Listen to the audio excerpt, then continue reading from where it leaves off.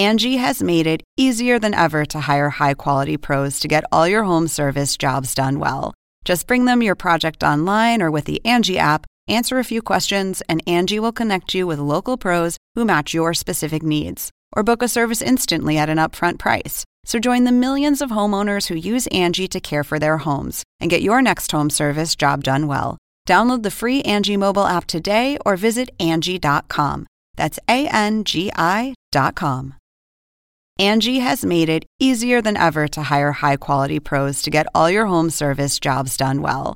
Just bring them your project online or with the Angie app, answer a few questions, and Angie will connect you with local pros who match your specific needs. Or book a service instantly at an upfront price. So join the millions of homeowners who use Angie to care for their homes and get your next home service job done well. Download the free Angie mobile app today or visit Angie.com. That's ANGI.com. There was a shooting in the backyard of Lucille Ball's childhood home on the 4th of July weekend in 1927. Lucy was 15 years old. Lucy's grandfather, Grandpa Hunt, was overseeing target practice. A little girl who was visiting took her turn and pulled the trigger. A little boy, a neighbor, ran right in the line of fire. His name was Warner Erickson. He was 8 years old. The bullet lodged in his back. Warner didn't die that day. The bullet severed his spinal cord. He was paralyzed and in a wheelchair for the rest of his life. The mind is so slow to comprehend something so shocking, something so terrible, even if it happens right in front of you. Grandpa Hunt was a vibrant 60-year-old man at the time. It seemed like he was never able to wrap his head around what happened that day. And he just became an old man after that.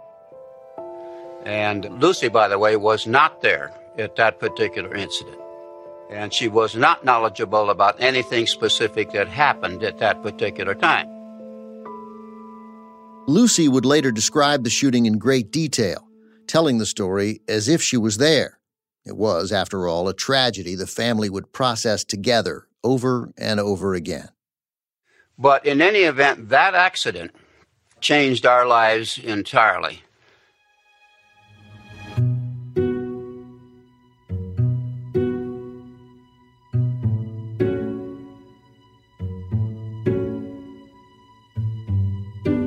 I'm your host, Ben Mankiewicz. You're listening to Season 3 of The Plot Thickens, a podcast from Turner Classic Movies. This season, we're telling the story of how Lucille Ball became the funniest, most recognizable woman in America. This is Episode 2, New York City.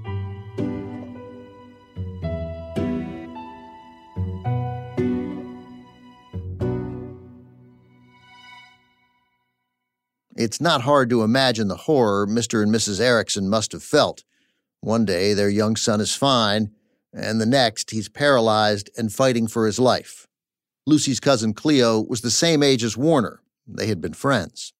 Mrs. Erickson would wheel him up and down in front of our house, and up and down in front of our house. The Ericksons needed someone to blame, and they found him in Lucy's grandfather. They sued Fred Hunt for negligence.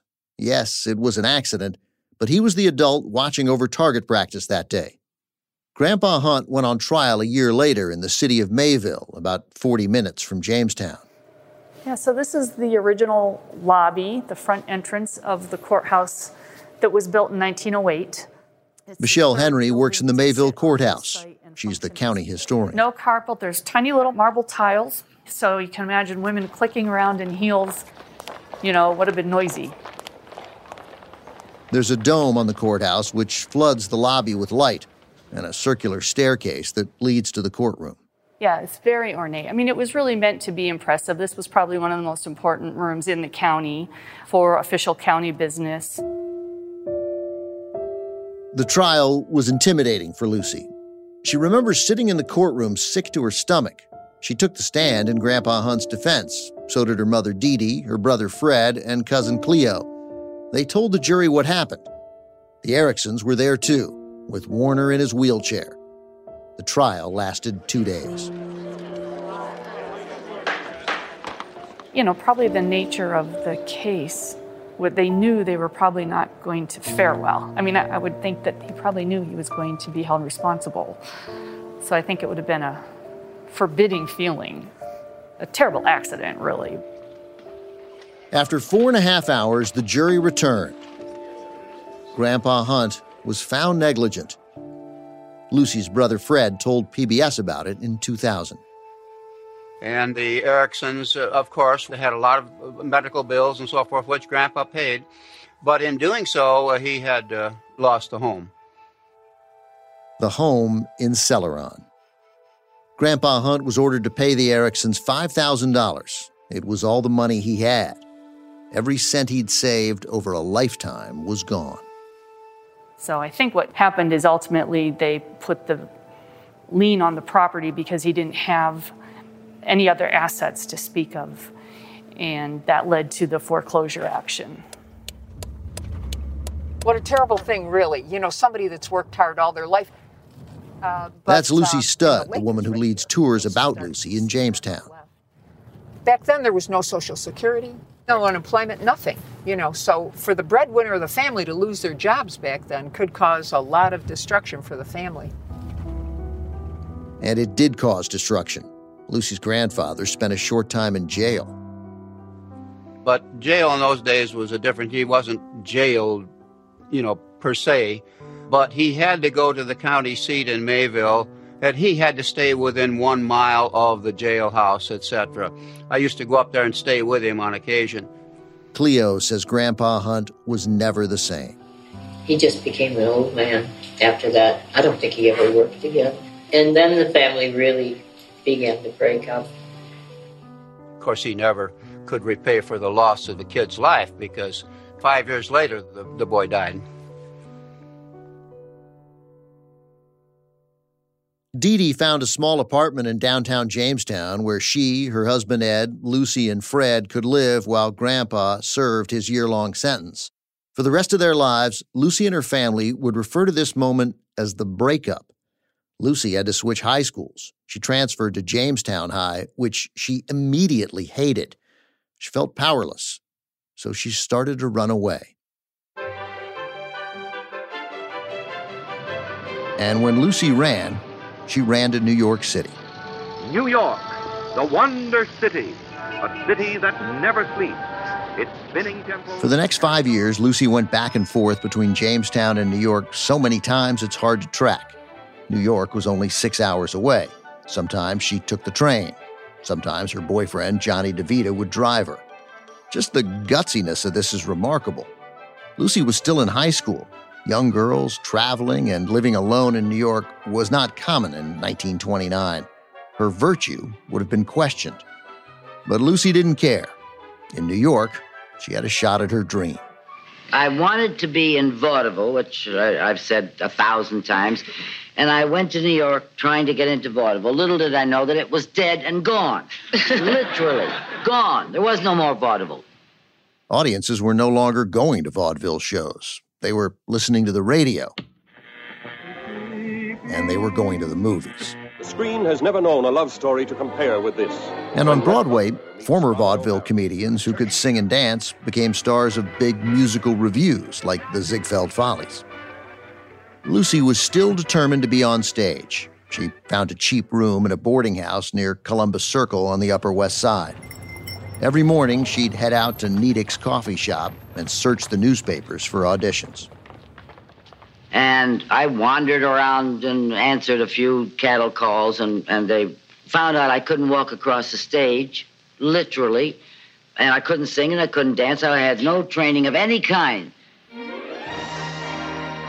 She went to auditions to be a showgirl, the women behind the stars who filled the stage wearing feather headdresses and dancing in unison. The men who produced stage musicals wanted their showgirls to look a certain way. Lucy didn't fit the type. The main reason she wasn't hired was because she was so flat-chested.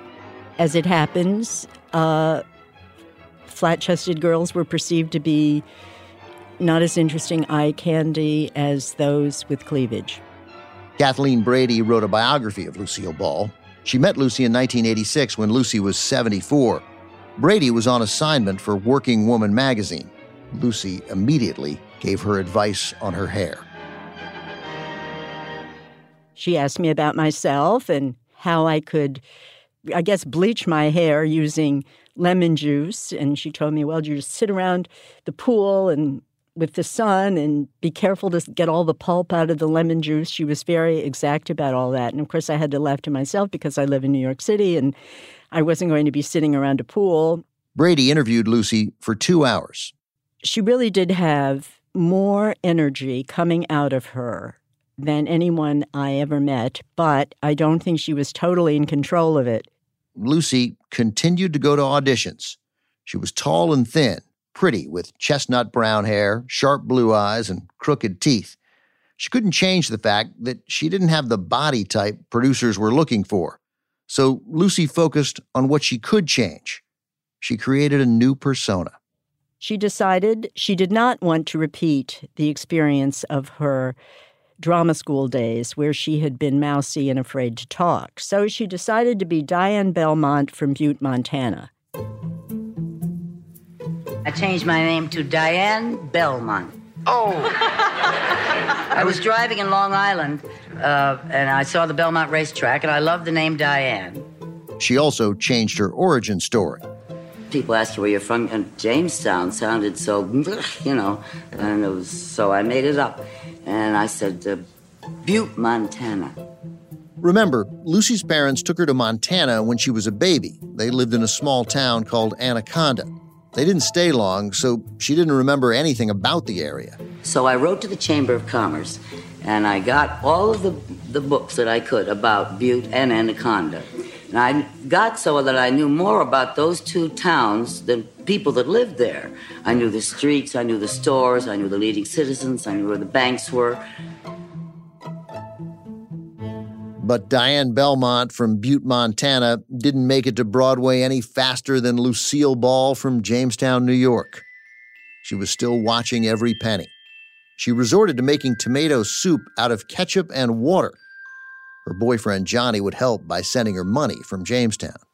You know, back in 29 and 30 and 31, people were making $10 a week, and he's sending her 20, 10, 50, sometimes 5. Fran Rosselli is Johnny's nephew. He has receipts of wire transfers Johnny sent to Lucy, and some of them are made out to Diane Belmont. But there was a few in there for $50, which back then, that was a lot of scoots. Fran's right. In 1929, $50 was a lot of scoots. She wrote on whatever. He read us a letter Lucy wrote Johnny around this time. The letter was written over 90 years ago, so it's a little faded. I'm terribly, terribly broke, so please send me something once in a while. We'll tell you truthfully, $1 now will help.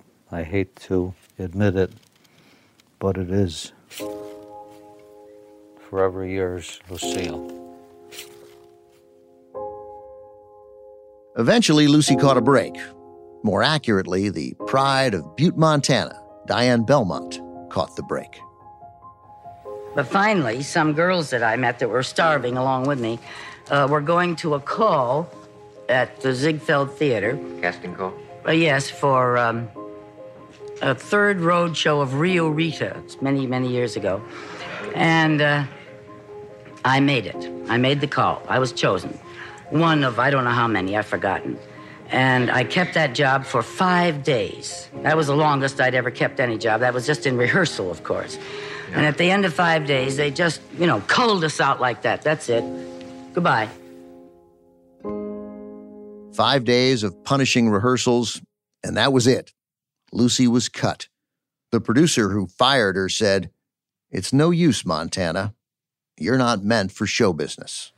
So I was so terrified because I'd already written home and told everyone that I was a Ziegfeld girl. I didn't say that I was just going on the road and something, but it sounded great in Jamestown, New York. Back then, you didn't get paid for rehearsals, so Lucy was still broke. This was one of the last straws for young and hungry Lucille Ball. She felt hopeless. She couldn't go home and face the humiliation of having failed. That day, she walked out of the theater and sobbed right on the street. So I stopped, and I turned the other way, and I went toward Fifth Avenue. And I remember saying, I've got to kill myself. I've got to die. I can't tell anybody at home what's happened to me. So I tried to figure how I'd do it. Lucy is telling that story to Dick Cavett 40 years later. And I walked toward Fifth Avenue, and a big limousine passed. Huge limousine. I hadn't seen anything that big in my life.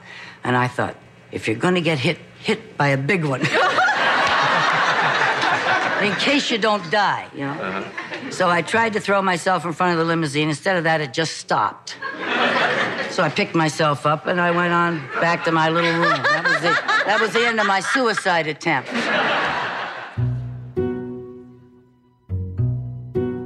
But it wasn't the end of Lucy's troubles.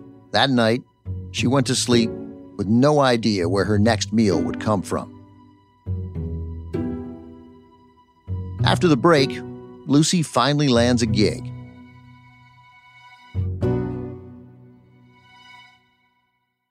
Angie has made it easier than ever to hire high-quality pros to get all your home service jobs done well. Whether it's routine maintenance, an emergency repair, or a dream project, Angie lets you compare quotes from multiple local pros, browse homeowner reviews, and even book a service instantly. Angie's been connecting people with skilled pros for nearly 30 years. So the next time you have a home project, bring it to Angie to get your job done well. Download the free Angie mobile app today or visit Angie.com. That's ANGI.com. Angie has made it easier than ever to hire high-quality pros to get all your home service jobs done well. Just bring them your project online or with the Angie app, answer a few questions, and Angie will connect you with local pros who match your specific needs. Or book a service instantly at an upfront price. So join the millions of homeowners who use Angie to care for their homes and get your next home service job done well. Download the free Angie mobile app today or visit Angie.com. That's ANGI.com.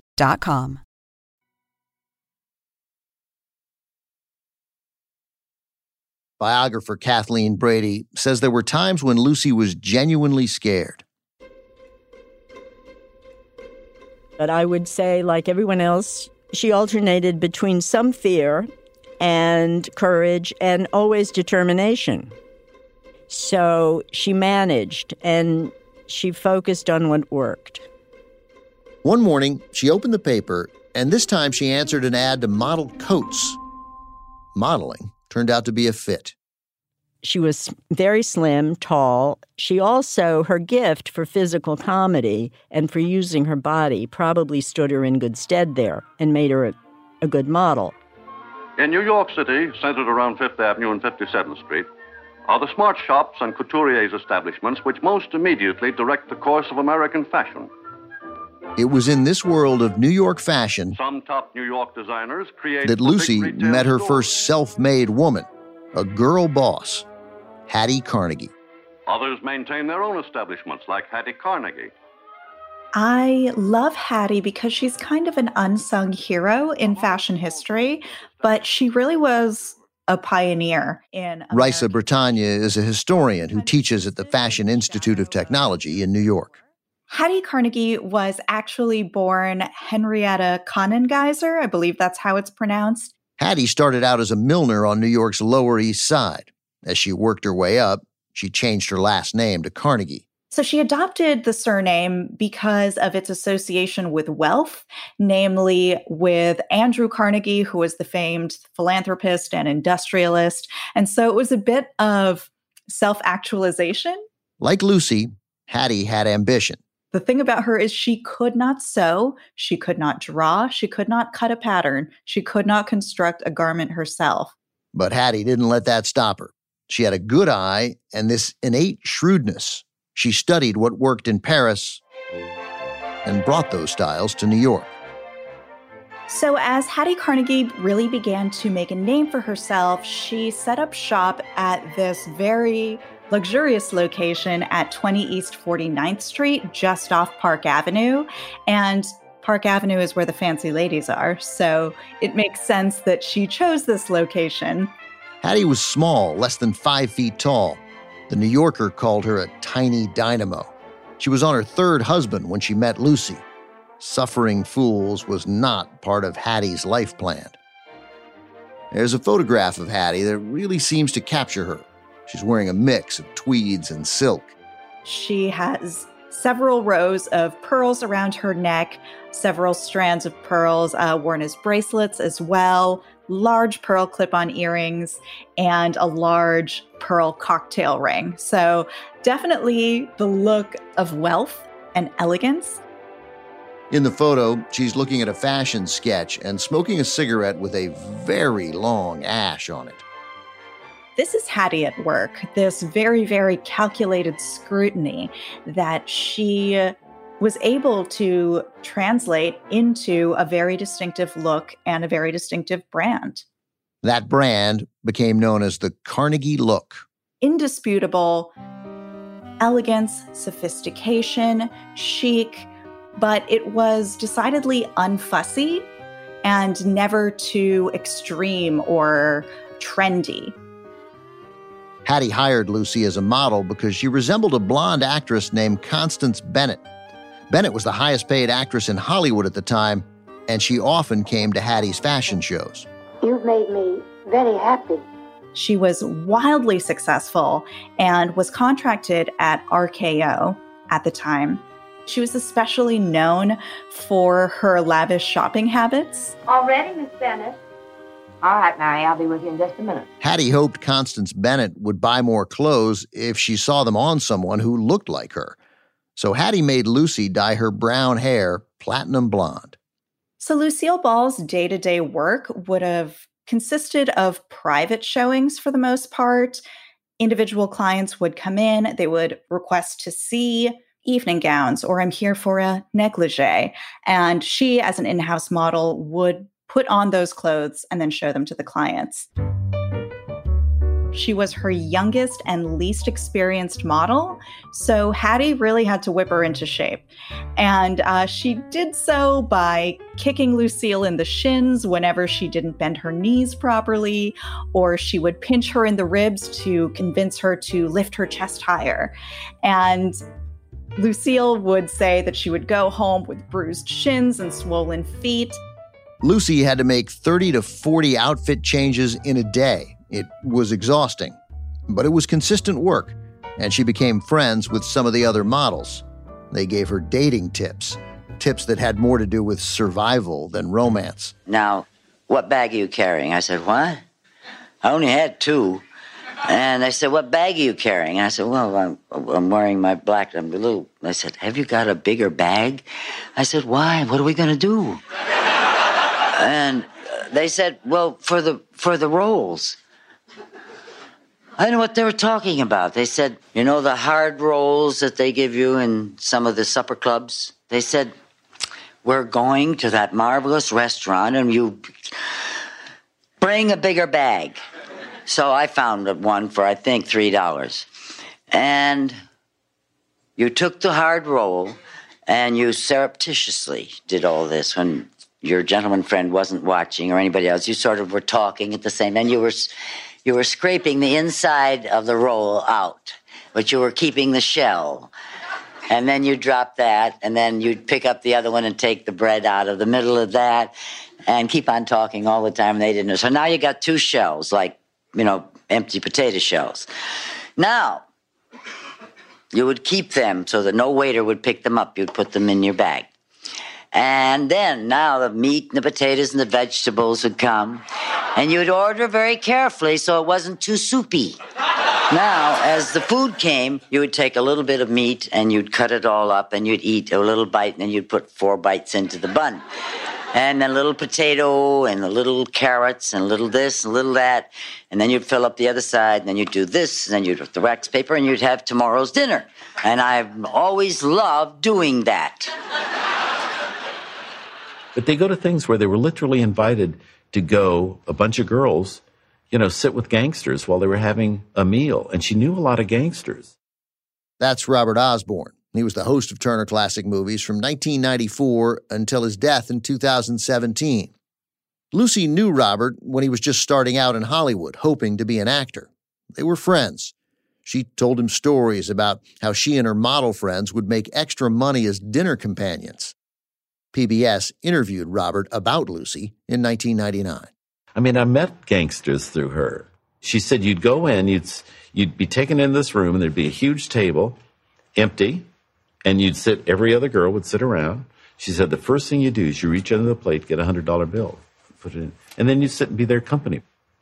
Robert believed the companionship did not extend past dinner, if you know what I mean. And I think you do.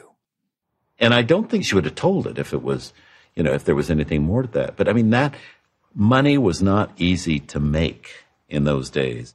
Eventually, Lucy made $35 a week at Hattie's. She even began to enjoy the city a bit. It was still Prohibition, so she went to speakeasies to drink and Harlem to dance. Hattie would give her cast-off dresses to wear.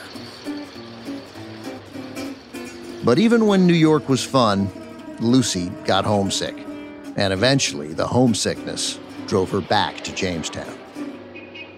I want to tell you that is a sickness I never want to have again. I was so homesick. You can't eat, you can't sleep, you cry, you can't work. It's a terrible sickness, and I used to get it, boy. Oh, so homesick. Whether I was doing well or not, whether I was ill or not ill, I would just get homesick.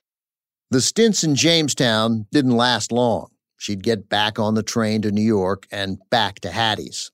But when Lucy was 18, another kind of sickness sent her back to Jamestown, this time nearly for good.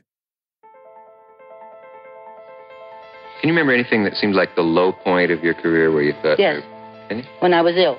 If you don't have your health, forget it. That's Lucy on The Dick Cavett Show in 1970. Yeah. When was that? From the time I was 17 to 20. I didn't walk. I was very run down, malnutrition, and I got rheumatoid arthritis from pneumonia. Could this have had anything to do with the way you were living, the way you were eating? Oh, entirely. Yeah. Not eating, not taking care of myself, and not getting enough rest. I was working both day and night. I was making all of $50 or something. And cold, I didn't have the proper clothes here in New York. And I got very, very ill. And I didn't walk for about 2 years. There are many mysteries to Lucy's story, and this is one of them. In her memoir, Lucy says she was pushing through a rough bout of pneumonia. She was standing on the dais at Hattie's shop getting fitted for a gown. Suddenly, she had a burning pain in her legs and collapsed. Hattie sent her to her personal doctor, who diagnosed Lucy with rheumatoid arthritis. The doctor sent Lucy to a public clinic, one she could afford. I was absolutely broke at the time. I was very lucky that I was broke, actually, because it took me to the 113th clinic. The man who ran it was Professor Schuster. And as I say, I was lucky I didn't have any money because I became a guinea pig for him, and it was successful. Because at the time they said they didn't know how soon I would walk. Professor Schuster said, if you will let me use this serum on you, which was some kind of horse serum is all I remember. This radical new treatment involved Lucy getting injected with a serum made from horse urine. Sounds crazy, but I'm sure some people of my generation know what we're talking about. Horse urine is still used in some drugs today, including in hormone replacement therapy. Turns out you can learn a lot in a podcast about Lucille Ball. Anyway, after seeing the doctor, Lucy spent the next few weeks in her room at the boarding house. The doctor would come by and give her the injections. She was bedridden and couldn't work. Money was running out. And of course, she was homesick. She decided to go back to Jamestown. She managed to take a train to Buffalo, the closest stop to Jamestown. Johnny picked her up and drove her to the family apartment. Well, first of all, I'm sure she was malnourished in New York City. I mean, you get only so far on tomato soup made out of ketchup and all of that. Biographer Kathleen Brady. And she was very skinny. I mean, there's a reason why she was so slim. She didn't eat enough. And she was a physical person. Once she was back home, Lucy says she was an invalid. And I was in bed for a year and a half. And my mother said she used to hear me in the house. My bedroom was over theirs. It was downstairs, and she'd hear me fall during the night. I'd get up and I'd try to walk. She basically told me that she had been paralyzed for a very long time in her teenage, and she was in her room. However, she wasn't living in a house with an upstairs in her teenage in Jamestown. So none of this really adds up. Some of it is because she was just a great storyteller.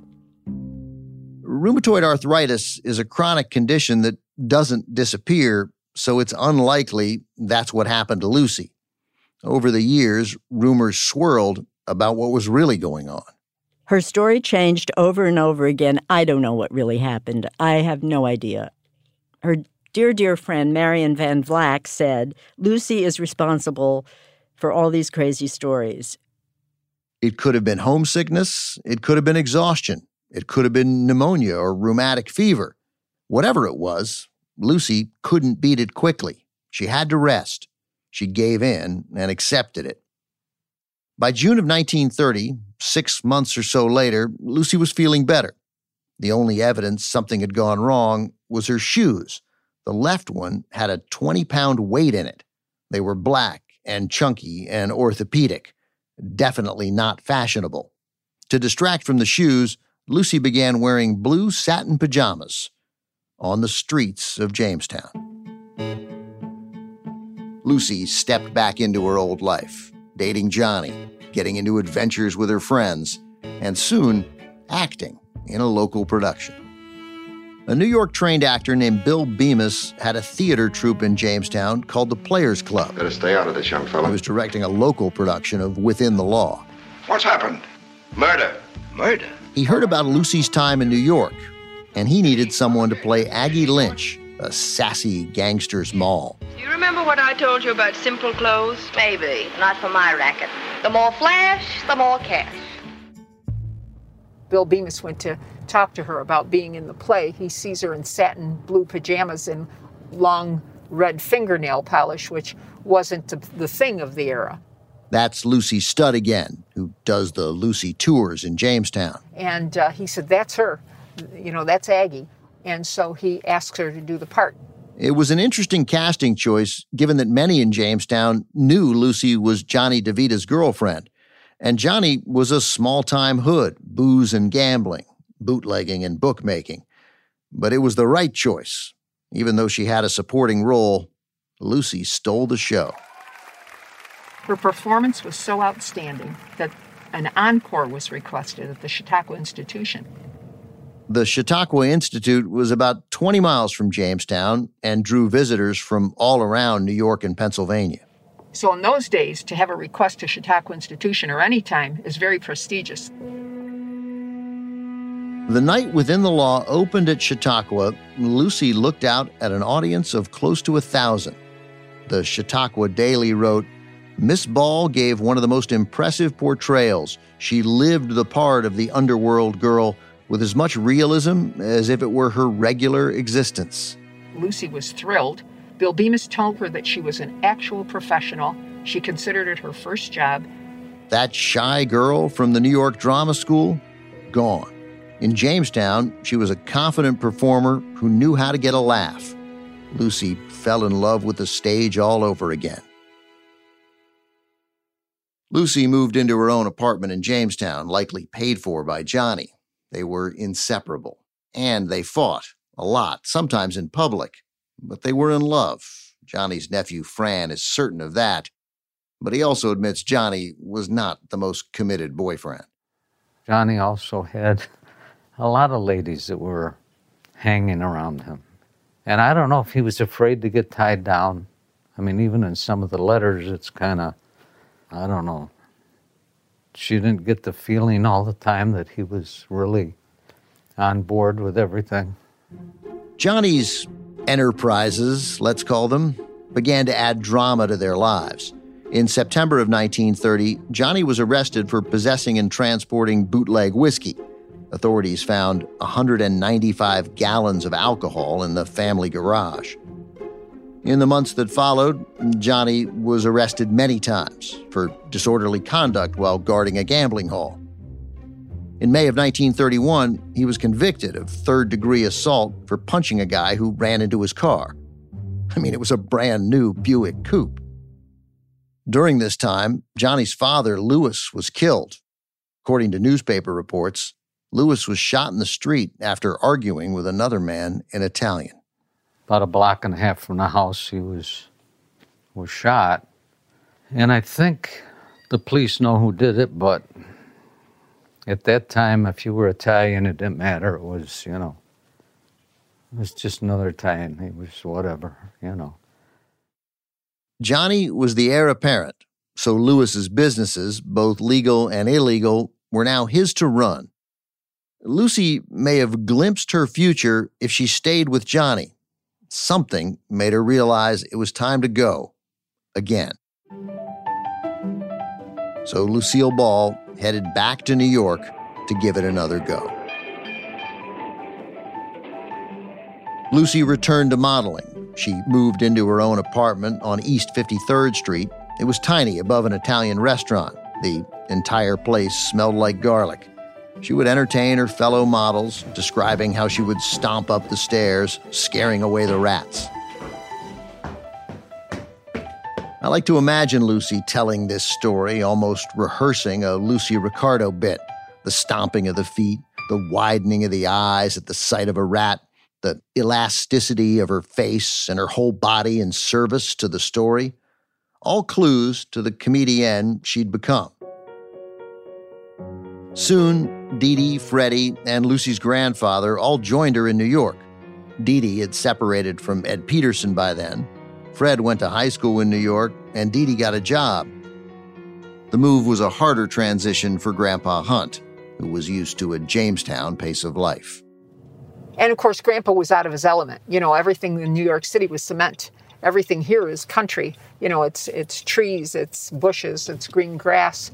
And New York City was a very distant type of place for them. And I don't mean in distance in mileage, but people were cold and they were not, as friendly as someone would be in the area here. New York was also in many ways the epicenter of the Great Depression. New Yorkers waited in lines to get day-old bread to feed their families. Makeshift huts popped up in alleyways as the city's homeless population skyrocketed. It means hunger and the march of the unemployed in the nation's capital. Grandpa Hunt was too old to work. He'd spend his days wandering through the city's slums, taking in all that poverty. He'd been a socialist for years. What Grandpa Hunt saw in New York only made him more passionate about what the country should do for the poor and the working man. Lucy was still modeling, and she made extra money by posing for illustrators whose drawings became popular advertisements around town. One of those drawings changed Lucy's life. She did pose in a blue chiffon dress and matching picture hat with 2 Russian wolfhounds. Lucy always looked good in blue, and her blonde hair was bobbed in the style of the time. Russian wolfhounds were on either side of her. They're regal-looking dogs, tall and slim with long noses and long legs. It was quite an image. The ad men for Chesterfield cigarettes thought so. They took one look at it and thought, this will sell cigarettes. Lucy became the Chesterfield cigarette girl. In no time, her face was everywhere. So wherever advertisements were seen, there was Lucille Ball. On the side of buildings, on billboards high above the streets. The women featured in these ads were called poster girls. One very hot July day in New York, Lucy was off to go shopping and she ran into an agent. The agent called out to Lucy as she walked down the sidewalk. Lucille Ball! How would you like to go to Hollywood? It was Sylvia Hollow, a theatrical agent on the lookout for models to send west for the movies. You're the latest Chesterfield girl, aren't you? Well, Sam Goldwyn needs a dozen poster girls for a new Eddie Cantor movie called Roman Scandals. One dropped out. They're leaving in 3 days. What do you say? Sam Goldwyn was a producer in Hollywood. In the 1930s, he was making movie versions of those elaborate Ziegfeld musicals. He needed showgirls. In New York, they were Ziegfeld girls. In Hollywood, they were Goldwyn girls. They were beautiful girls under contract. They were to be something of a musical stock company of dancers and models. Lucy would call them atmospheric background. Lucy said yes immediately and signed a contract. She couldn't turn the money down. 4 days later, all of 21 years old, Lucy boarded a train in Grand Central Station with a group of excited poster girls all heading to Hollywood. Her cousin Cleo was living in Buffalo at the time. One day, I picked up the Buffalo News, and going through it, I saw a picture of maybe 6, maybe 8 young ladies sitting on a trunk with their legs crossed, and they were on their way to Hollywood. And I looked, the names, sure enough, Lucille Ball. And these were the Goldwyn girls, Samuel S. Goldwyn. And they were to go to Hollywood to make Roman Scandals starring Eddie Cantor. And I couldn't believe it. She was a young person who wanted a wider world and a wider life. And so she was typical of so many people who come to the big city, some of whom make it and some of whom don't, but she made it, and she made it big.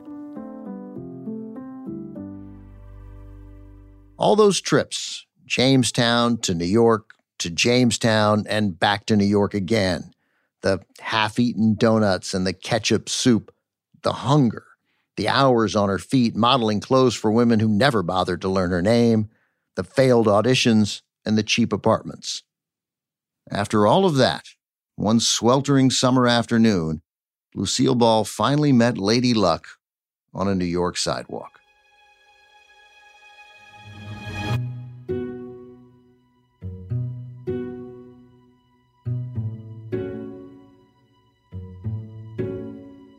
On the next episode of The Plot Thickens, Lucy arrives in Hollywood and gives it all she's got. I grew up with I Love Lucy. And so seeing her as a Hollywood actress is, she was so sexy. I mean, she really had a sexual presence in those films. Angela Carone is our director of podcasts. Story editor and creative consultant is Joanne Ferrion. Audio editing and sound design by Mike Vulgaris and his exceptional ears. Script writing by Angela Carone, Jaco Friedman, Dale Maharaj, Maya Croth, and Joanne Ferrion. Jaco Friedman is our senior producer. Associate production from Josh Lash. Additional editing and sound design by Paul Robert Mounsey and Heather Frankel. Additional script editing by Brian Erstadt and Susan White. James Sheridan is our researcher, fact-checker, and resident Lucy expert. Mixing by Glenn Matullo and Tim Pelletier. Production support from Jordan Bogey, Bailey Tyler, Allison Fior, Julie Biton, Mario Riles, Susanna Zapata, Liz Winter, and Reed Hall. Web support by Betsy Gooch. Thanks to David Byrne, Wendy Gardner, Taryn Jacobs, Diana Bosch, and the entire TCM marketing team. Thank you to Dotson Rader, whose interview with Lucy is heard throughout this podcast. Other Lucille Ball clips come courtesy of the Paley Center for Media. Thomas Avery of Tune Welders composed our theme music. TCM's general manager is Paula Chagnon. Our executive producer is Charlie Tavish. Check out our website at tcm.com/The Plot Thickens. It has info about each episode and photos from throughout Lucille Ball's life. Again, that's tcm.com/The Plot Thickens. I'm your host, Ben Mankiewicz. Thanks for listening. See you next time.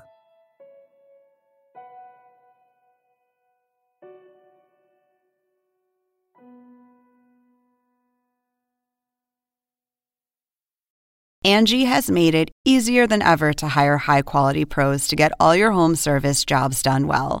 Just bring them your project online or with the Angie app, answer a few questions, and Angie will connect you with local pros who match your specific needs. Or book a service instantly at an upfront price. So join the millions of homeowners who use Angie to care for their homes and get your next home service job done well. Download the free Angie mobile app today or visit Angie.com. That's ANGI.com.